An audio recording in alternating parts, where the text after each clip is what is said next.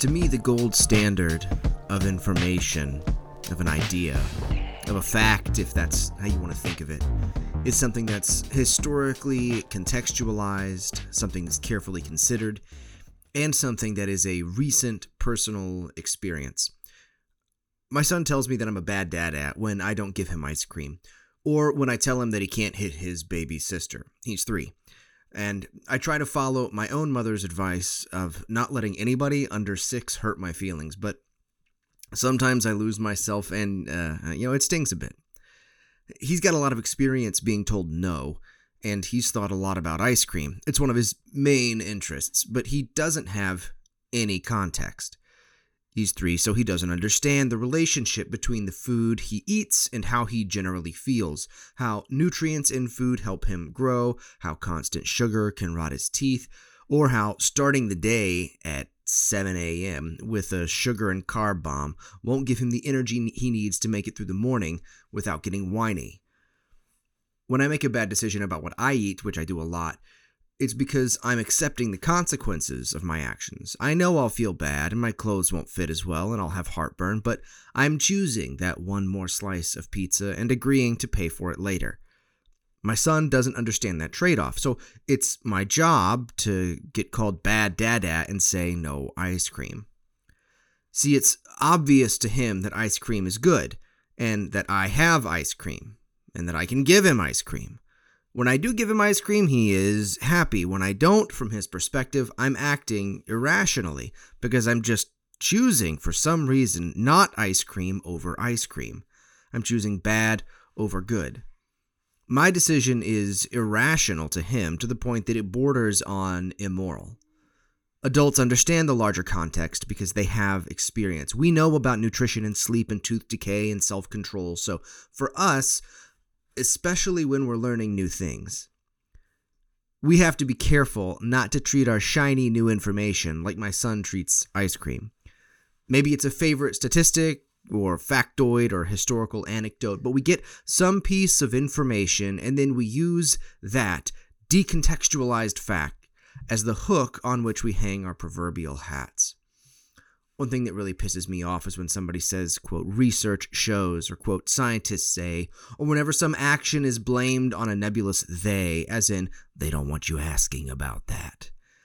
It's one thing, if we're having a casual conversation, but it's quite another if people are making bold claims about politics or the environment or social health or other important areas influenced by public opinion.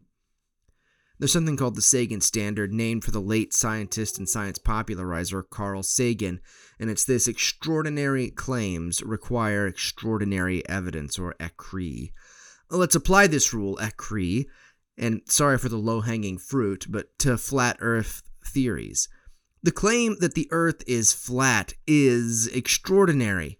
Think about the number of people who would have to be involved in a cover-up of the shape of the planet, the thoroughness of their media campaign, the dedication to the lie. How would you even recruit someone for that? It's an enormous claim, but the evidence is uncredentialed non-scientists performing bad experiments without proper standards of measurement, relying on misunderstood and misapplied theories. It's so outlandish that the interesting thing isn't the bad science behind the claims. It's that so many people can become convinced that it's true. That's what's interesting. Is the claim extraordinary? Yes, extremely. Is the evidence also extraordinary? Hardly. But this does present us with a problem. If new, decontextualized information is dangerous, and if going against the grain requires extreme evidence, doesn't that mean we should all just accept the status quo? A simple thought experiment: imagine going back in time 70 years.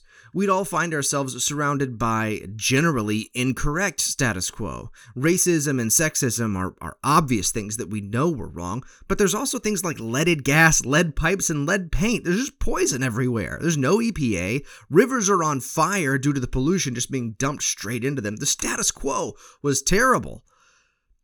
When we think about large time jumps like that, it's easy to feel like progress happens due to a few windfall moments. where the collective national conscience realizes it was wrong about something. But that's narrativizing history to fit the present perspective. In reality, it's countless bumps against the needle, and it usually moves imperceptibly, if at all. Those bumps are responsible research and academic and public discourse pushing us forward. Or perhaps it's better to say they're like sandpaper taking off rough edges.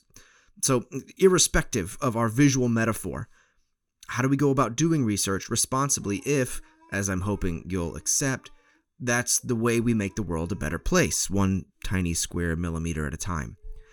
It helps to have a hierarchy of sources to fall back on, and luckily we can crowdsource experts to help us find what is good. You can break these down. Sorry for my child talking in the background. Trust me, I'm more tired of it than you can possibly be. And I love you, honey. You can break these down in a lot of different ways, but I tend to group the quality of sources into 5 or 6 loose categories. There's lots of overlap, but I think you'll get the general idea. The lowest tier of authority to me is propaganda or yellow journalism. Think Russia Today reporting on the Ukrainian war, the Chinese government's position on Tiananmen Square, or the US government's opinion on drone striking civilian wedding parties. Now, as an aside, I'm not actually referring to a specific event when I refer to drone striking wedding parties because it's happened more than once. Think about sensationalist headlines like, "Is so-and-so political leader abusing children?" The evidence, of course, is no, and the article says no, but the point was to make an assertion with the question without opening yourself up to a lawsuit. It's trash information. One step above that, we have advertisement. Think here Coca-Cola advertising with, "I'd like to give the world a Coke," while also buying up water rights and draining impoverished communities of resources. Or Nestle giving out free baby formula in impoverished areas until mother's milk supply dries up, and then Nestle raises the price on formula, resulting in parents cutting the formula with extra water to make it last, which leads to malnourished kids at best and, dead babies at worst. Good food, good life indeed, Nestle. Above advertisement, we have secondhand anecdotal experience. This is the "my cousin Ed told me" type information. It's a grab bag of good and bad. Sometimes you get a quick fix to a leaky bathroom sink. Sometimes you get terrible dating advice and end up single again. You just have to use your judgment here. It doesn't really belong in the kind of research we're talking about. Next, though, we have more reputable news sources. You can still in these recognize an attempt at neutrality, though, of course, my position is that true neutrality is impossible.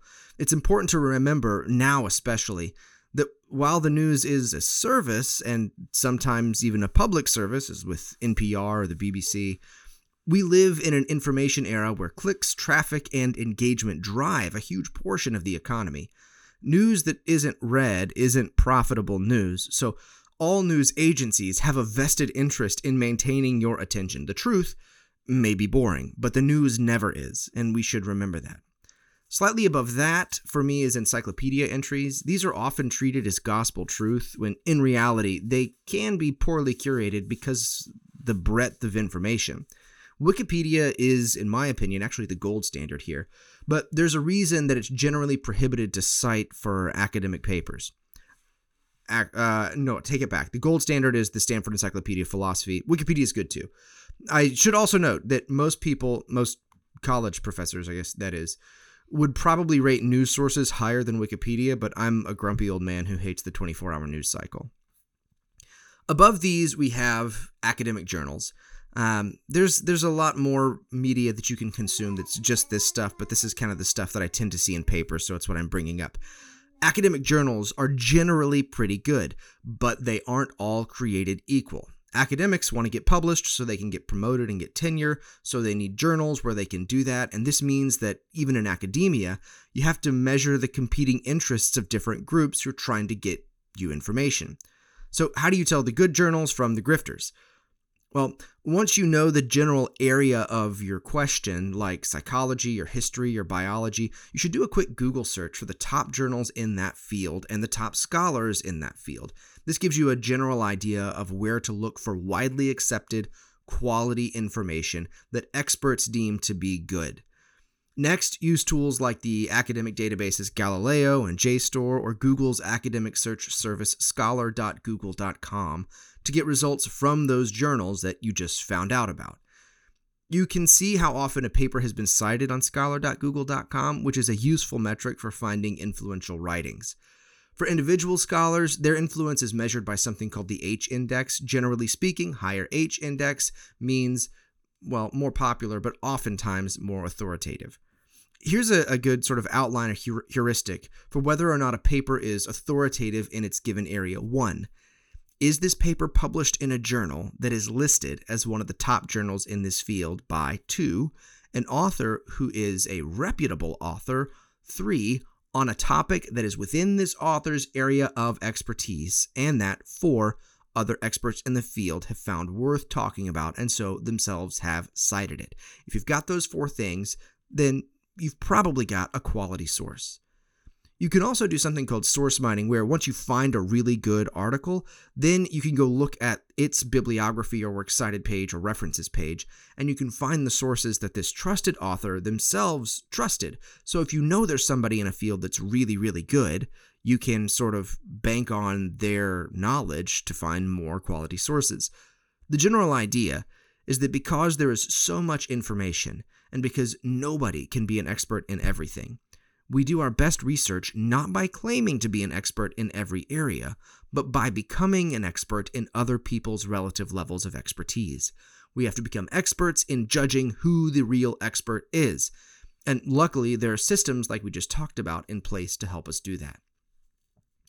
As a final way of talking about how we can evaluate authority, I want to bring up David Hume's aesthetic and moral process from Of the Standard of Taste, an essay written in 1757 about the standards of taste. And as an example of what he's talking about, I want to bring up the extremely disappointing country fried steak I recently ate at Cracker Barrel. For Hume, a big part of the process of developing good taste is comparison and repetition. When you compare 2 similar things, the difference between them becomes clearer.